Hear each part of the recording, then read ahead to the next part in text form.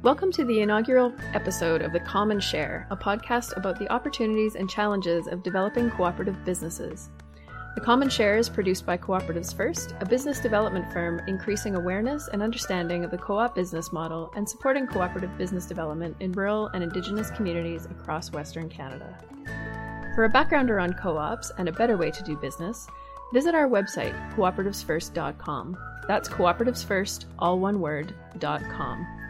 The site has lots of great business development tools and resources for groups forming new ventures. I'm Asa Marshall, and today I have Kyle White in the studio with me. Kyle is Co-operatives First Education and Engagement Lead. So Kyle, what does an Education and Engagement Lead do? Can you define that role for us? What do I do, generally speaking, is really awesome things. But I guess, in a nutshell, I kind of lead a lot of Co-operatives First's education work, delivery of a lot of our workshops and creation of a lot of our tools. I manage our content for our forthcoming co-op creator. And on the engagement side, I do a lot of things with our engagement team, engaging communities, which is a lot of our development work. So our four service areas are the Inspire, Explore, Create, and Thrive. Our engagement team carries out a lot of the services that we offer to communities working through those processes. Okay, well, there's a couple things there I'd like you to unpack. One, you mentioned a co-op creator. What is that going to be? The co-op creator, it's going to be a really great online resource library. It'll be a one-stop shop for tools and resources for groups that are in the process of setting up their own cooperative business.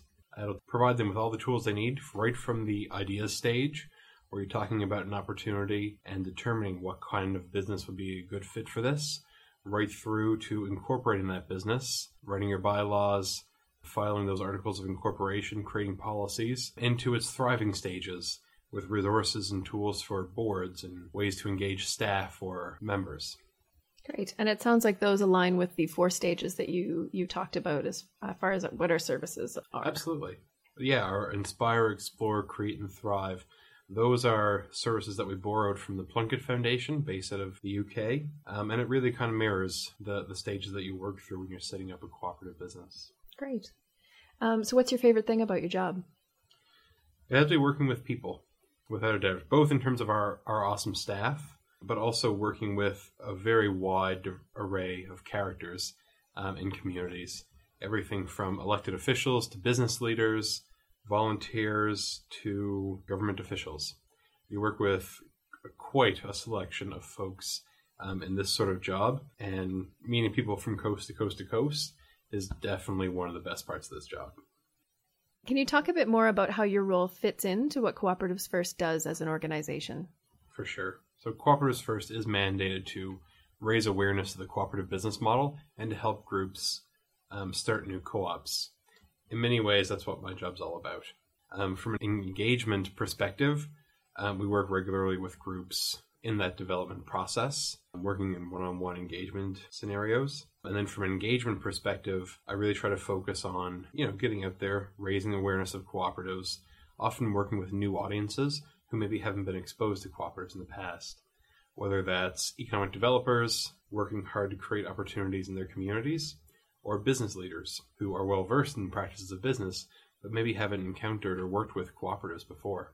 A lot of our educational tools and resources are oriented towards those new audiences, whether it's our Creating Connections workshop, which is designed to help people that work with groups, adding cooperatives maybe to their toolkit, to our governance course, which is catered towards cooperatives, and a lot of the case studies focus on cooperatives, but it's really useful for anyone who is involved in the decision-making process within an organization.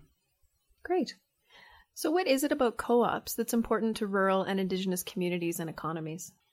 I get asked that question quite a bit, both from why do I work on co-ops to why should we care about co-ops, right through to why rural and Indigenous and why co-ops. And I really think that a lot of the issues or challenges that have cropped up in rural and Indigenous Canada could be answered by co-ops, or rethinking at least how we approach problems and challenges, thinking maybe a little bit less about what's missing from our community and how this is an unfortunate situation, to reframing that and saying, this isn't necessarily a problem, it's an opportunity for us to work together and build capacity in the community and create a business together.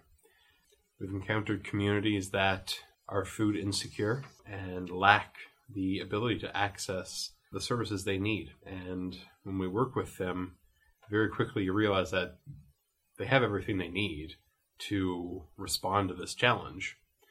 They just need to think about how they can better work together to get a new asset in town and access those services. So how did Co-operatives First end up focused on these particular communities? Well, that really speaks back to how Co-operatives First came about. And Co-ops First really emerged from a research project that was hosted at the University of Saskatchewan called the Cooperative Innovation Project. And all of the resources and publications that came from that project are available online. But the Cooperative Innovation Project, which was funded by Federated Co-op, looked at if the cooperative business model was still relevant for rural and Indigenous communities, and if so, why aren't we seeing new cooperatives coming up? We certainly saw waves of cooperatives in the 40s and 50s and in the 80s and early 90s, but since then, we haven't really seen that many cooperatives popping up. So why is that? So the Cooperative Innovation Project over 2 years reached out to somewhere around 2,200 rural and Indigenous communities across Western Canada, which is a sizable chunk. And it found through its analysis that, yes, the cooperative business model is still relevant for rural and Indigenous communities, but knowledge and understanding of cooperatives and how to start cooperatives and how cooperatives could fit within different sectors had decreased considerably. I think some of the standout statistics were, when asked if you knew what a cooperative was, 26% of rural respondents said no, and 41% of Indigenous respondents said no. Those numbers increased even higher when you took away the common examples that people see every day, whether it's credit unions, the cooperators insurance, or the cooperative retailing system. So without really knowing how cooperatives could fit within an economic development framework, it was very unlikely that communities were going to adopt this as a solution. But what the project did find was that people do appreciate community-based solutions. People want answers that are community-led, that facilitate local ownership and control of economic development. People appreciate the idea of profits staying local and equitable governance in organizations. So from that side of things, it was clear that there's a want to do more for cooperatives. How do we facilitate that? And the project's recommendation was that there needed to be a Western Canadian organization that could really raise awareness of co-ops and facilitate a new wave of co-op development. So in response to that, Federated Co-op became our funder and committed funds for the first 5 years of Co-operatives First. Very cool. So what does Co-operatives First hope to achieve through doing a podcast? How does it relate to what we do on a day-to-day basis? Well, we always look for new ways to reach out to people. A lot of people subscribe to our newsletter, and if doing so, you'll see all sorts of stuff that we're doing. You'll see all sorts of different ideas related to co-ops and community development. We have a blog that's also featured in that newsletter that does that again. It shares ideas, it highlights success stories, it raises the profile of the co-op sector, and highlights different ways of how to use the co-op model in response to business and economic development. And we want to do something similar, I think, with this podcast. We really want to focus on the different ideas. As a staff, we talk a lot in our office, which is fantastic. We often share really great ideas.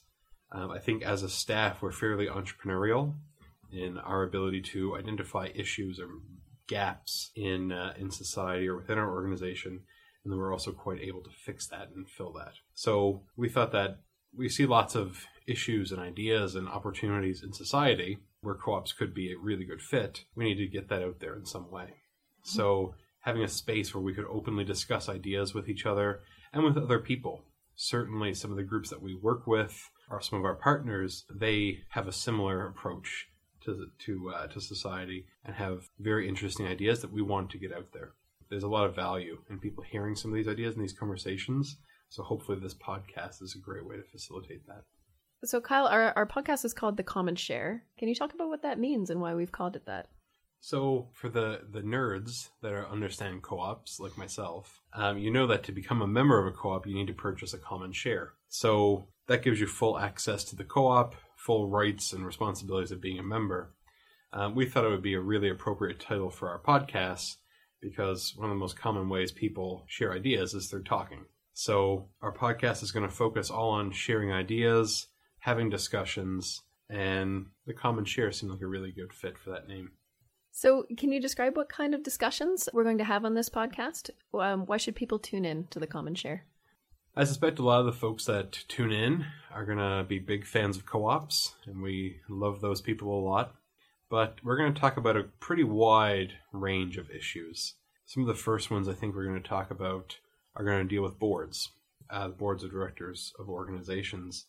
And even within that, there's a ton of issues you can unpack.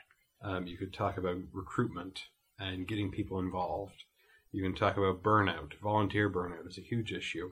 We can talk about rubber stamp boards, issues with boards like that, theoretical things, as well as diversity, which is, of course, a huge issue that folks are now recognizing. Conflict on boards. All of these things make for great subjects. In the office, we've talked quite a bit about how co-ops might fit within Indigenous communities and why there are so few. That would be a fantastic topic, as well as why co-ops fail. We've talked quite a bit about that and what happens when a co-op fails. So you're going to definitely see a theme focusing on co-ops and co-op businesses, but there'll be a pretty wide range of topics, especially when we start bringing in some of our friends in the co-op sector. So you plan to bring in some people we can interview as well? Oh, definitely. We work with a wide range of people in economic and community development in the co-op sector who have fantastic experiences. So I think that's probably a good place to end it, Kyle. Thank you for tuning in to our first episode of The Common Share. And please look us up next time where we're going to talk about getting people involved in board leadership.